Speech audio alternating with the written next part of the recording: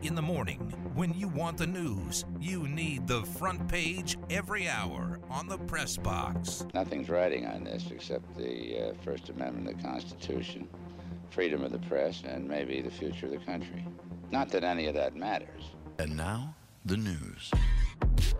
Sources this morning, news story here, Kyrie Irving and the Nets are at impasse in conversations about his future in Brooklyn, clearing the way for the seven-time All-Star to consider the open market. The Lakers and Knicks are expected to emerge among potential suitors. I can't believe I'm saying. Do you want this guy if you're LeBron? No. I don't want anything to do with this guy. No, I am the Michael Scott meme. No. Get this guy away from my franchise. If you want to know how could it be worse for the Knicks, it could be having to deal with the Kyrie Irving drama. No, get this guy and get him far, far away from Madison Square Garden. I wonder if the impasse is Brooklyn doesn't want him. The impasse is that nobody wants him. Think back to the quotes that Sean Marks had at the end of the year, right? Sean Marks, the GM of the Nets, came on at the end of the year and said, we want guys that are committed to the team. We want guys that are committed to being here and doing what it takes to win. He wasn't talking about Kevin Durant. He wasn't talking about Joe Harris. He wasn't. Yeah. So now, go ahead. No. Damon said I have to move on, so I have to move on. I'm sorry. No, that's fine. Yeah, I bet you are. No, just gonna wrap the thought with this. What NBA team, after everything we've seen with Kyrie the last couple of years, is going to believe they can make it work? No. And to your point, with what happened with the Lakers last year with all these supposed superstars, and whether it be aging ones or not, didn't they learn enough from that, Adam, not to go after this guy? I mean, I know when he's at his best, he's at his best. And he can be a great player. But didn't they learn enough with these big name guys and trying to get the big, the most superstars on one roster? The only way I could see it is if the Lakers said to themselves, "Well, LeBron can make anybody work, right?" Wait a second. We already saw this in Cleveland. We saw this. They're not going to put those two together again. Next question. The Aces, your Aces beat Minnesota 96-95, 20 points each from Kelsey Plum and Asia Wilson. Chelsea Gray, 9 assists. What happened with poor Jessica Shepard of the Lynx? Didn't know the score. Down 3, takes the 2. And the Aces beat Minnesota 96-95. What's the punishment there? You got to know the score. You got to know the score, Jessica Shepard. Well, the punishment is that you have to do a 3-hour online Zoom course with J.R. Smith about learning how to handle late-game situations, right? He's going to have to just sit through that and learn how to handle things. It's amazing. The Aces were down double digits at halftime in this game, and I was following some WNBA folks on Twitter that I normally do, and they were kind of saying, there's nothing to worry about here. The Aces will be fine. That's the kind of belief that the rest of the league has in this Aces team right now. They're averaging 91 points a game. Connecticut's the closest at 86. Are they at 91? 91 points per game for a 13-2 Aces team. By the way, the Sky clinched a spot in the WNBA Commissioner's Cup against the Aces. The Commissioner's Cup's an in-season competition featuring 60 regular season games. Teams with the best winning percentage in each conference face off July 26th. Home arena of the squad with the highest win clip. That's likely going to be the Aces, I'd imagine. Not a bad job. The championship game offers $500,000 prize pool for players. Winning team able to earn at least $30,000 per player, and runner-up to take home $10,000 each. This isn't a bad deal, is it? I mean, if they defend, and like you said, nothing happens injury-wise, who's beating this team in a best-of-3 or best-of-5? No, I mean, this entire scenario has changed for the Aces. No one's beating them in that sort of short series. And I know the money doesn't sound very impressive when we talk about what it should, but when we talk about compared to other sports, right? But for the WNBA and what the salary structure looks like, you absolutely needed to create more opportunities for players to earn as opposed to losing them to overseas. So yes, it's a good start for the WNBA, and the Aces in particular feels to me like Bill Laimbeer is about to become Mark Jackson, right? It's a great call. The guy before it really takes off. Couldn't do it. Exactly. Couldn't get it done. Man, that's a great question. You have the floor. The Yankees, Blue Jays 11 games back. Rays 13. Red Sox 13.5. Their next win is the 50th. get a chance to reach that Monday when they start a 3-game series against the A's. All right, 1, you have the floor. Are they this good? And 2, how good are they compared to past Yankee teams that were great? Are they this good? No, but they're a lot closer to this good than I thought they were about 3 weeks ago. Are they as good as the Yankee teams of the past? No, they're absolutely not. They're farther away from that than they are with the gap that I'm talking about between what I thought they were 3 weeks ago and what they are now. But they're still clearly the best team in the league. And yes. I'll give you this example, Ed. I have a friend who is a huge Yankees fan who might be more pessimistic than you are about the Dodgers, about the Yankees. I keep a picture of Eeyore in my favorites on my phone so that I can just send him the Eeyore picture when he sends me the latest doom and gloom text about the Yankees. And I texted him at the beginning of the Toronto series after they won on Friday. I was like, maybe they're actually this good, ? And he wrote back and said, well, maybe it's June. Oh, wow. By Saturday, he wrote back to me and he said, maybe they are this good. Like, oh, so even the non-believers are in when they got to 49-16. That's me. Yeah, I'm telling you, man. I'm telling you, if we can make my friend, the Yankees version of Ed Graney, a believer, maybe they actually are good. I go from inning to inning, pitch to pitch, like a lunatic. Oh, that is exactly him. Yesterday, he told me yesterday when they lost for the first time in 10 games, when they lost to Toronto, scored 9 runs, lost 10-9 to Toronto. They only gave up 7 hits. They just happened to give up a 3-run homer and a grand slam. He's texting me saying that the bullpens finally got exposed. No, they didn't get exposed. It's just that the good pitchers had pitched the 2 days before, and they had to use the bad pitchers to try to get out of there. Are they comparative to other great teams? Or is it too Compared early? To other great Yankees teams? Is it too early to tell? Those other Yankees teams had done it before. They had players who had won championships. Who among this Yankee squad has a championship to their name that you can look at and say, well, we know they've been able to have been there, done that before. They don't have any of those guys. And so with those old Yankees teams, yeah, you could look at a guy like a David Cone as someone who had been there before. Derek Jeter had been there before. The Yankees don't have any of those guys, and they're going to have to prove it. So they're the best team in baseball. They're not one of the greatest teams we've ever seen. I'm out. Kenny Atkinson has informed the Charlotte Hornets he won't become the franchise's new coach and will remain with the Warriors after accepting Charlotte's job offer during the NBA Finals last week. Further conversations with the Hornets organization led Atkinson to believe that both professionally and personally it would be best to remain with the NBA champions. Atkinson and Hornets had agreed in principle to a 4-year deal, but the contract was never signed. I guess what does this say about the Charlotte Hornets? I mean, you win. You've got more rings now. You don't have to worry about that. You have a chance to be a head coach in the league. Get Melo and some of these players. That Jordan has assembled. What does this say about the Hornets? Congratulations to Kenny McAtkinson for pulling a Josh McDaniels and finding himself back in the bosom at Golden State. I wonder if this means, Ed, that Steve Kerr isn't going to coach forever.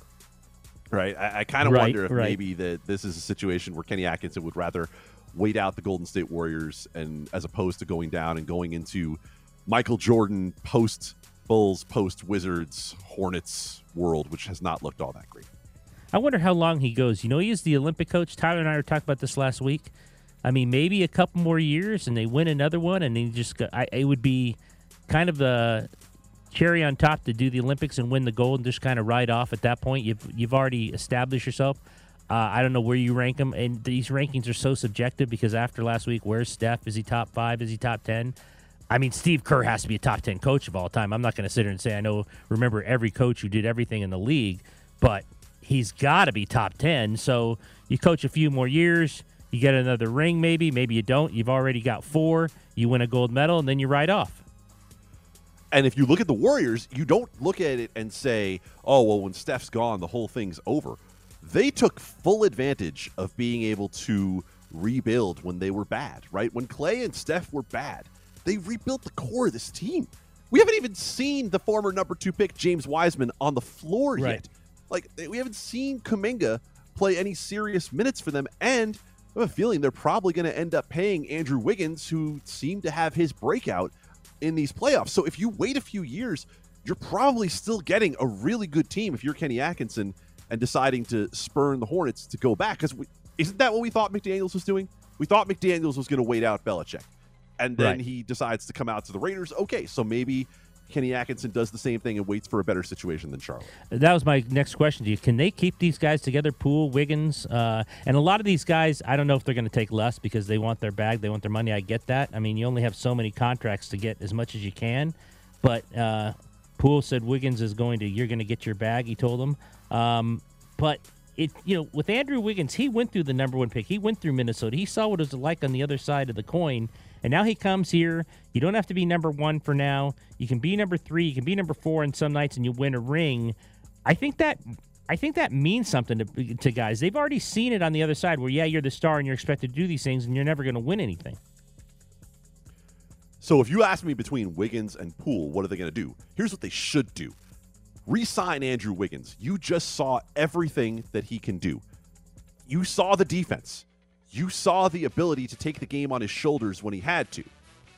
You're not going to do that with Jordan Poole. Right. Jordan Poole plays about 1% more defense than Adam Candy does.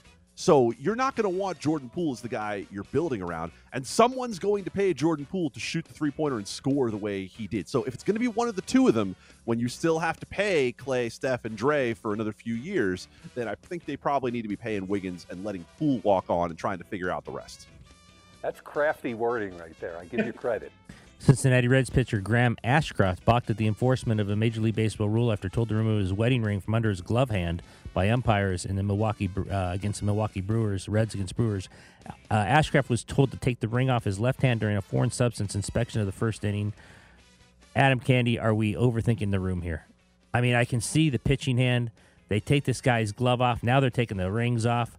And by the way, it's funny because I watch some of these checking of the hands. It goes so fast, I don't even know if they're touching the hands. I mean, they come off like, okay, I got you, it's sweat, go ahead. So I don't even know if they're getting all these things. But to take the guy's ring off on the left hand, it's almost, here we go. He says, he goes, take off your rings, Ashcraft told reporters post-game. I was like, no, why do I have to take off my ring? I shouldn't have to. Apparently, it's some new rule they came up with yesterday. And with that, Graham Ashcraft became the guy with the greatest excuse for messing around that ever lived, right? I couldn't leave the umpire said I had to take my ring off. He never told me when I had to put it back on. This is the same sport that allowed Mark McGwire and Sammy Sosa to jab needles in their ass for years. But now a guy might be hiding a little bit of sticky stuff under his wedding ring, so he has to take it off. Good job, Bobby Manfred. You were really on the pulse this time. What do you think? Last one here. Former All-Pro linebacker said Peyton Manning was much scarier to face than Tom Brady. Bart Scott, the former All-Pro linebacker for the Jets and Ravens, told ESPN this week he was adamant that Manning, not Brady, kept defenders up at night. Damon is now clapping like a nut job. I'd much rather go against Tom Brady every day of the week than go against Peyton Manning, Scott said. I believe that's how everybody feels. In the heyday, you'd never have players thinking, oh, man, I'm so far afraid of Tom Brady. Peyton Manning gives you a total sense, a different level of anxiety, like you sleep at night saying, damn. With Tom Brady, it was more about Bill Belichick, the entire team, the execution, them having a game plan. I don't know. Yeah. I mean, go ahead, Ed. No, it just always seems like, the Brady's I'm not a huge Brady guy. I think what he's done is incredible. That's fine for him, but you can tell me what you think about this. I don't know if it's low-hanging fruit. It's always easy to go against Brady. Look, Brady's going to be a target for as long as he lives because it's going to be, was it about Brady or was it about Belichick, right? I happen to think it was a lot more about Brady than about Belichick. But it's going to be like that forever, and we don't do that with Peyton Manning, right? We saw Peyton Manning win in two different places the same way we've seen Tom Brady win in two different places. But this, to me, is a lot like, do you remember, Ed, years ago when Alex Rodriguez did that famous interview where he talked about, when you go against the Yankees, you don't worry about beating Derek Jeter. You worry about Bernie Williams. You worry about Tino Martinez. Okay, cool, but Derek Jeter still won 5 rings. So whether that's the guy that kept you up at night or not, that's still the guy that beat your ass, Bart Scott. So maybe that's not the right thing to be saying. We'll stay with football after this. Here we go. This is The Press Box with Ed Graney and Adam Candy. Stay tuned for a giveaway. Willie Ramirez at 8:30. He's not the giveaway, but he'll be a great guest. Morrissey at 8:45. Aces next hour. Want to talk to you, myself and Adam Candy here at the Mon running the show, about Pete Carroll. This is interesting. I don't know if I believe Pete Carroll as far as I can throw him. Either that or they're just tearing things down and he doesn't care. Mid QB speculation, Pete Carroll says the Seahawks are in good shape with Geno Smith and Drew Lock. They've been really impressive, Carroll said, of both, and it's not been any one sequence here or there. They've just been solid throughout camp. We've shared a ton of reps. Geno's gone with the first group throughout, but they've been very close to equal reps and situational opportunities throughout. They've done a terrific job. They look in control. Is this guy just trying to pull our legs? Is he really going to go into the season with Geno Smith and Drew Lock? And if so, is this your best just about tearing it down? If you know what the Seattle Seahawks are doing, you're the only one who knows what the Seattle Seahawks are doing. Nobody knows what this franchise is doing right now. Let me read you a quote, Ed, and I'm just going to ask you, in what year was this quote given? Okay, quote, "We need a guy that plays the game and moves the football around to the guys that are open and does all the things that manage the game so we can play great football. Because we're going to win with defense, we're going to win with special teams, and we're going to run the football to help the whole thing fit together." Oh. That's never changed. It's been a philosophy that we need. It's never been a philosophy that we needed to alter other than to continue to grow and make it dynamic and current. Well, if they're running the football, it might be 1982. Yeah, might well be, right? Might be from 40 years ago. No. Pete Carroll said that after the NFL draft this year, after he took another running back in the second round. He took Kenneth Walker from Michigan State, and the comparison is that, oh, man, look at this. Kenneth Walker was one of 2 running backs since 2017 to average 4 rushing yards after contact per attempt in college. You know who the other one was? Rashad Penny. You know where they both play now? They both play for Pete Carroll in Seattle. So it has become increasingly difficult to run the football in the NFL, and Pete Carroll is not going to be deterred from banging his head into that wall over and over and over again. So, yeah, Ed, I think we are stuck with Geno Smith going out there and game managing the hell out of the Seattle Seahawks to 6 wins this year. Geno's still ahead. This is Pete as well. You can tell that, but it's not going to be too much longer for Drew to be caught up. By the time we get through camp, he'll be there. He's really bright. It makes sense to him. He's really sharp in the huddle at the line of scrimmage and all that, so it's just time that he needs. Carrick concluded saying by the Seahawks are in great shape. Wording and later he repeated that felt like Carroll's way of trying to quell persistent speculation Seattle could add another big-name quarterback like Jimmy Garoppolo or Baker Mayfield. And we've heard about Baker Mayfield and Carolina. Jimmy Garoppolo, we had some guys on from PFF last week who think he's going to stay with the Niners. If they don't go after these two, though, like you said, is this just them managing, or is he trying to strip this down? And do you think we see different teams for Jimmy Garoppolo? And give me your thoughts on Baker Mayfield at this point. Well, if Seattle was going to get a quarterback, they had a top 10 draft pick to do that. No, it wasn't a great year for quarterbacks. I understand that. But they chose to acquire Drew Lock in the Russell Wilson trade, and I don't understand because we've seen Drew Lock. Quarterback is a position in the NFL where once you set the baseline for a guy, it doesn't change a whole lot. Right, and when we saw Drew Lock, he was a guy that ranked by Pro Football Focus grades when he started the whole year down in the mid-30s and last year down in the mid-40s. He was around a Nick Foles level quarterback last year. So I don't know what it is that Pete Carroll thinks he sees in Drew Lock. Yeah, he's got a big arm. He threw the ball deep as the starting quarterback in 2020 more than any quarterback in the NFL. He was also the least accurate deep ball quarterback in 2020. So he was just kind of chucking it out there and praying for rain. So now when we talk about the Baker Mayfield and Jimmy Garoppolo situations, my question would be why? The rest of this roster is not ready to do anything other than your 2 wide receivers. This defense is not good. This offensive line is rebuilding.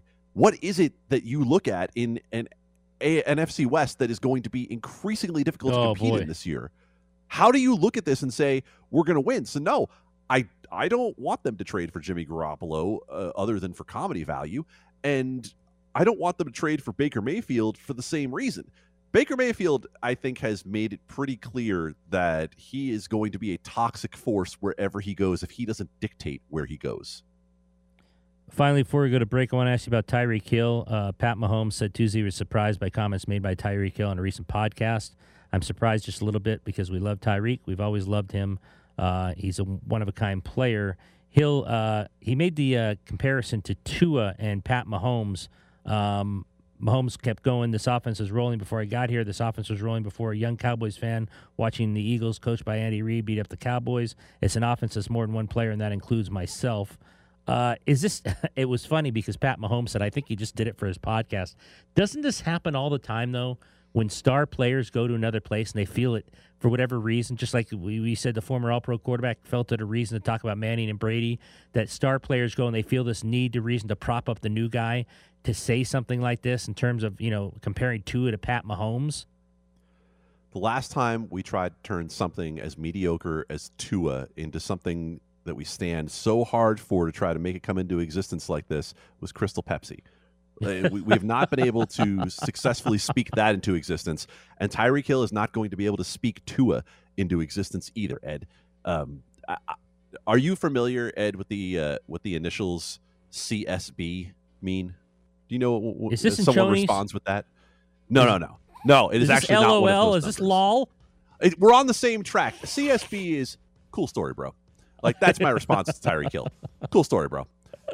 Let's see how you're talking about Tua when he's underthrown you by 10 yards a few times when you've beaten the defense this year.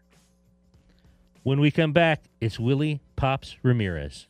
This message, funded by a grant through the Nevada Department of Health and Human Services, aired in cooperation with the Nevada Broadcasters Association and this station. This is The Press Box with Ed Graney and Adam Candy. Here he is, one of our favorites. Follow him on Twitter at Willie G. Ramirez. It's Pops Ramirez, Willie Ramirez, Associated Press sports writer, member of Cofield and Company here on ESPN Las Vegas. How are you, Pops? What's happening, guys? Good morning. Good morning to you. We have not covered, because there's so much else going on today with hockey and other such thing, the Raiders. But I wanted to start off with you on the Raiders because you were out there every day for OTAs, for the mandatories.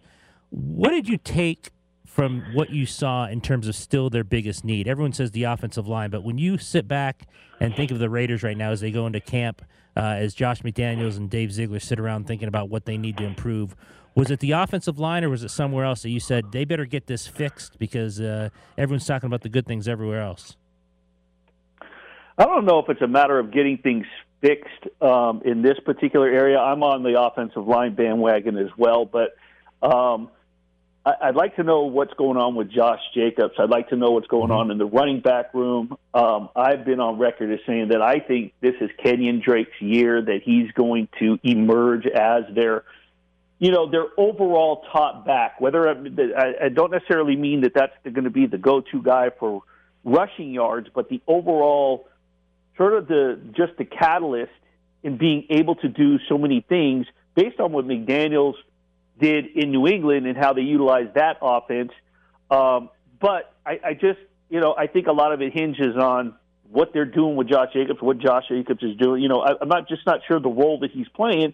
And then you have that room has been filled up so much, in terms of the draft pick. So they, of course, brought Bolden. They got a veteran. So I think that for me is a key component that so the word, I don't know if the word fixed is right, but I think answers during those first couple of weeks of training camp and those first couple of preseason games will tell us, because in order for Derek Carr to move the ball effectively with targets like Hunter Renfrow, Devontae Adams, Darren Waller, they still need an effective balance with the rushing game, whether it's to create some play action, whether it's to have someone coming out of the backfield. So I think that for me, that's where my biggest question mark outside of the offensive line is with the running backs room. And, Willie, it feels to me like the fact that the front office didn't pick up the fifth-year option on Josh Jacobs suggests that they're not going to be invested in him in the same way with the play calling that John Gruden was, right? It kind of feels like they're going to go with a more diversified approach, just not only because that's what we've seen in New England, but also we've seen Josh Jacobs get hurt consistently when he has to carry that big load.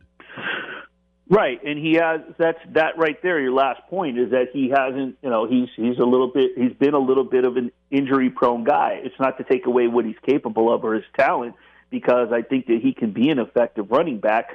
It's just a matter of what he's done. And I think because this regime hasn't seen it and all they can go off is the numbers and some film, they know what some of these other veterans are capable of.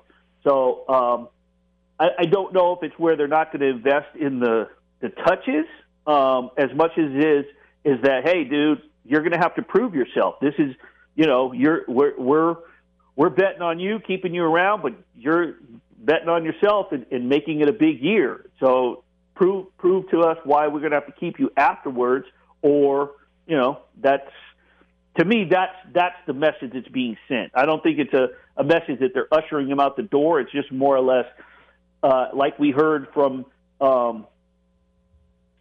Ziegler and McDaniels the day after or later in the day after the final day of the draft, where they said every position's open outside of obviously the quarterback and wide receiver 1 and tight end 1.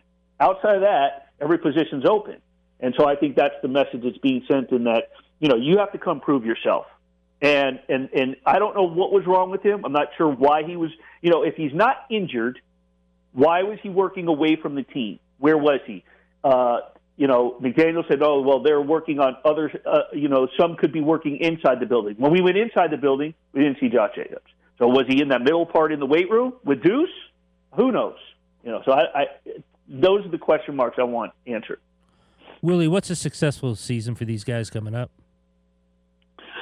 Oh, I think that they have to. I think that they have to go above 500.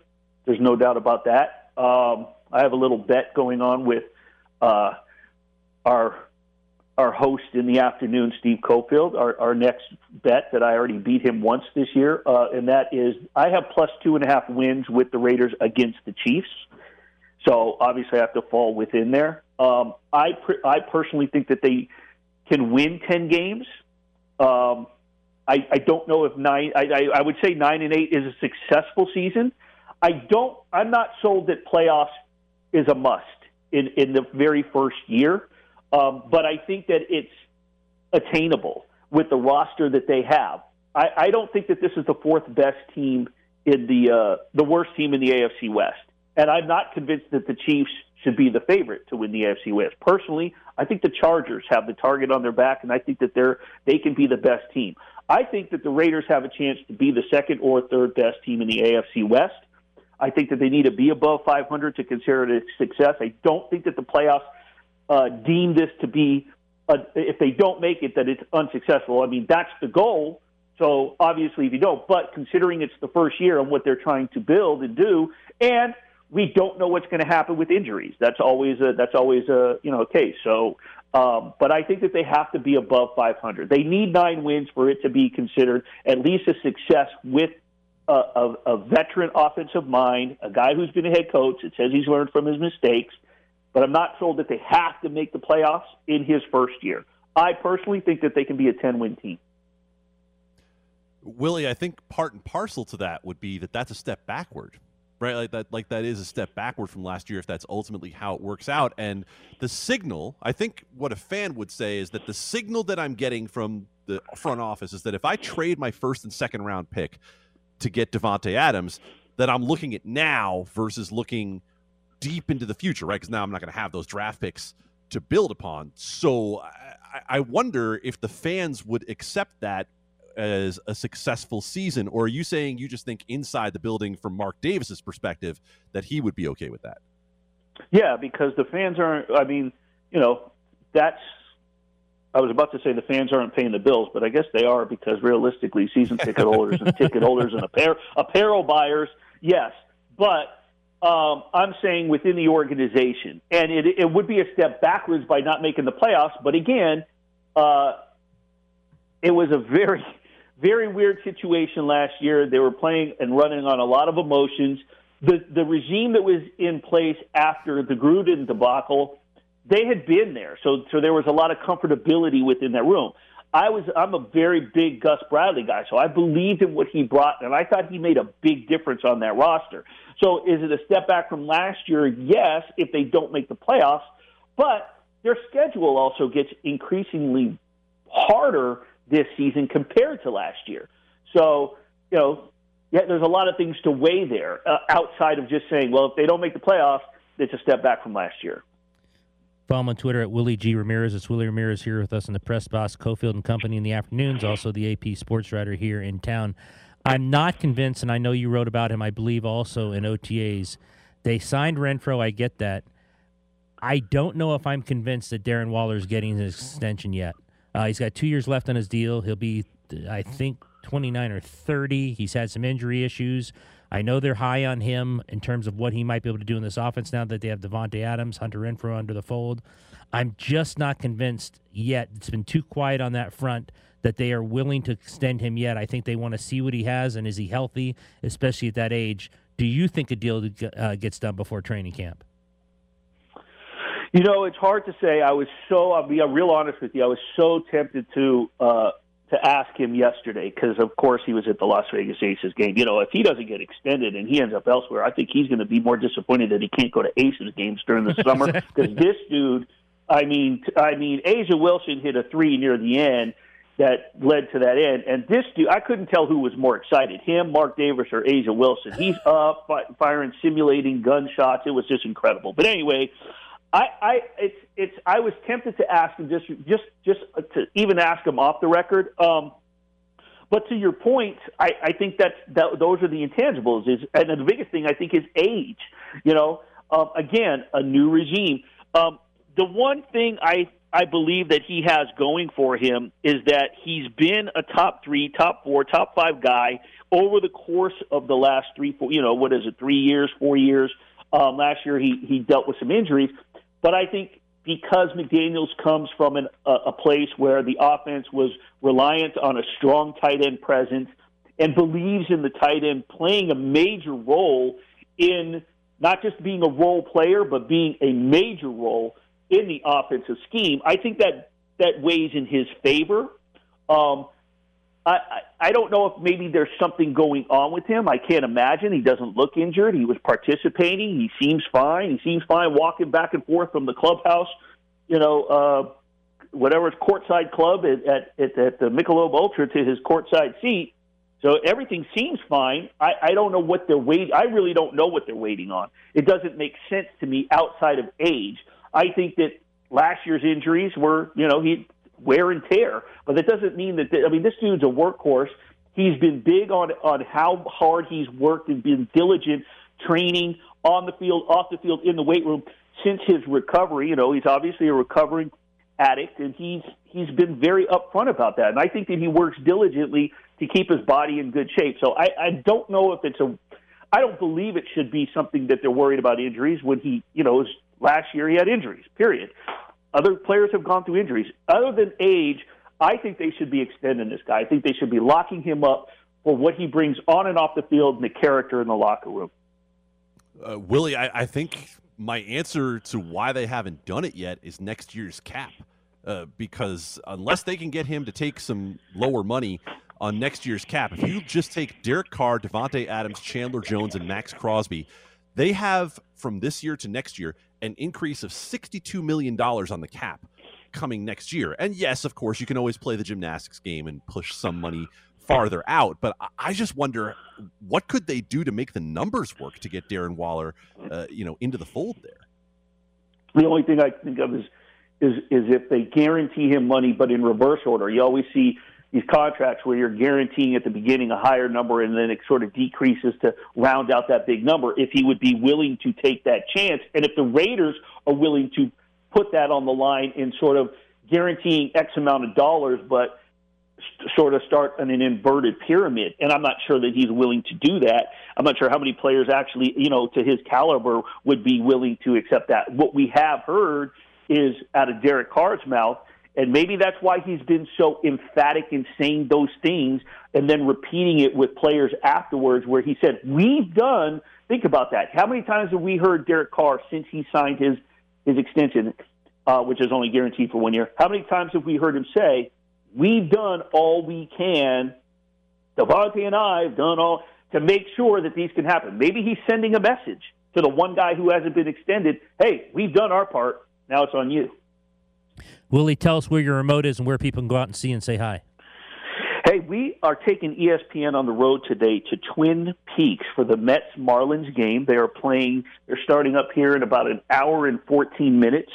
And ESPN is going to be on the road, myself and engineer Mateo. We're going to have prizes. We're giving tickets away, I believe, to Morrissey, $25 gift cards to Twin Peaks. So if you show up, I hand you a gift card. You got to get there before they run out, and you can apply it to your food bill, your drinks bill. I'm sure that the scenery will not be disappointing to anybody. I'm out there from 11 to 1 today, so come check it out. We're going to watch some baseball and hang out. We're going to talk about Deuce, and we're going to talk about my lifting regimen that's going to start around 2 p.m. later today. There he is, Willie Ramirez. Check him out at Twin Peaks. Thanks, buddy. We appreciate it. All right, thanks, guys. All right, we have 2 tickets to Morrissey. The Coliseum at Caesars Palace. The residency is July 1 through 9. 2 tickets to Morrissey. If you want to see Morrissey, Viva Las Vegas. Go call 364-1100, 702-364-1100. DeMond's going to take caller 4 right after this. This is The Press Box with Ed Graney and Adam Candy. Thanks to Willie Ramirez. Mick Akers at 9 on the A's. Are they really coming? And Mike Grimala at 9:30. The mystery writer. Stephen King is upon us with Mike Grimala. A little golf here. Matt Fitzpatrick of Britain wins the U.S. Open. Shoots 68 in the final round and beats Scotty Scheffler and Will Zalatoris by a shot. What do you think yesterday, especially on the 18 when he has to come from the bunker on the left? What a shot. He said that's the one shot he didn't want to shoot. He told his caddy that's the one thing he didn't want to do, which he had to do. But, boy, the clutch moments. Am I wrong to say more and more of these golfers are making more clutch putts? I can't remember the last time I saw more clutch putts of so many players down the stretch from like 15 to 18 feet. Not easy putts at all. Oh, absolutely not. I'm curious, Ed, when it comes to Father's Day routines, I know the U.S. Open for a lot of guys is right up there. It's like a baseball and golf buffet all day long. Like, what for you is the Father's Day routine? Yesterday it was Channel 3 and Channel 690. So I watched mostly golf. I watched mostly golf because this just in, the Dodgers play other days except yesterday. I had to keep going back and forth. They were struggling against the Guardians, so I stayed with the golf, and I thought it was amazing. I felt bad somewhat for Zalatoris. This is his second now time he's come that close and couldn't get it done. Hideki Matsuyama, what about him on the back nine? My goodness. Shoots a 65, finishes 3 back, and then Rory. I had hoped Rory would make a stronger run. I kind of wanted Rory to get it done. Finishes 4 off the pace. But great job by Fitzpatrick. The only person now, along with Nicklaus, to win the U.S. Amateur and the U.S. Open on the same course. And he did it at the Country Club there in Brookline. How about you? Did you watch Shot to Shot? I mean, I was kind of the same as you, where I was giving a little bit of attention to the Yankee game and a little bit of attention to the U.S. Open. I think that this U.S. Open shows the path forward for the PGA Tour in a post-Tiger world, because you finally got the kind of showing that is going to keep people engaged, right? That entire back nine, as you just said, shot after shot, putt after putt, and all of the guys at the top of the leaderboard, maybe with the exception of Adam Hadwin, who's a pretty damn good golfer, just about everybody on that leaderboard was a recognizable name. It was guys who are in it week in and week out. It was Keegan Bradley. It was Rory McIlroy. Like you said, it was Scotty Scheffler, who kind of was playing the role of a Tiger, where you didn't know if he could pull it off, but he had a chance there late as the number 1 golfer in the world.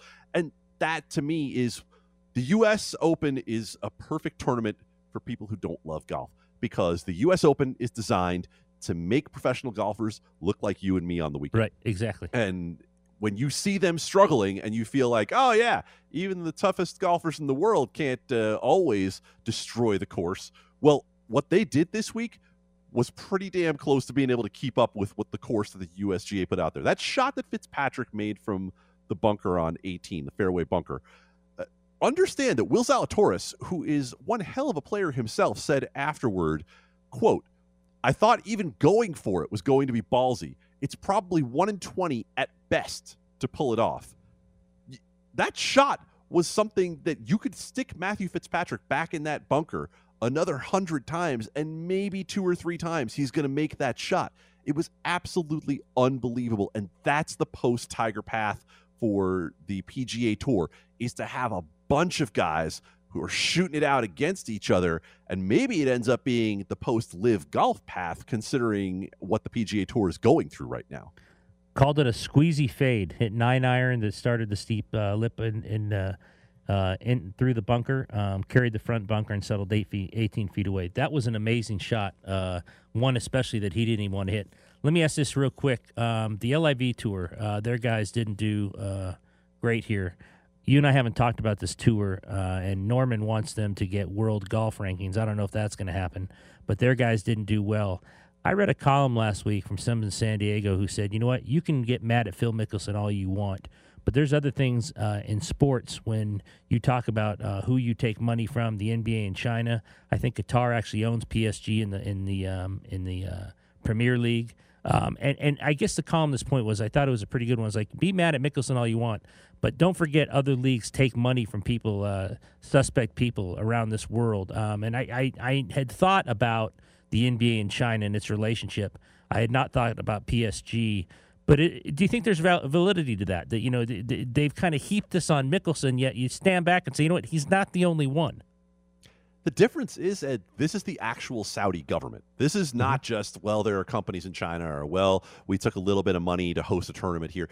This is the government of Saudi Arabia through its wealth fund trying to create a golf tour. And I think I would compare it to Qatar and PSG with this whole concept. And I'm sure you've read about it, and I'm sure people have heard it, the idea of sport washing, right? Right. That these governments are trying to use sports to create a better image for themselves. And when you take a guy like Phil Mickelson, this becomes no longer hashtag stick to sports, right?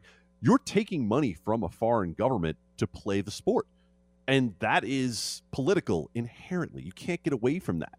And so if people want to make a judgment on Phil Mickelson or anyone else who decides to go take this money, I'm not going to stand in their way, because I do think it's different. Yes, you can try to do the whataboutism and say, well, all money is dirty money to some degree. Everything has some sort of tie to something that you don't like. But this is a government that Phil Mickelson acknowledged in trying to make it okay for himself and everybody.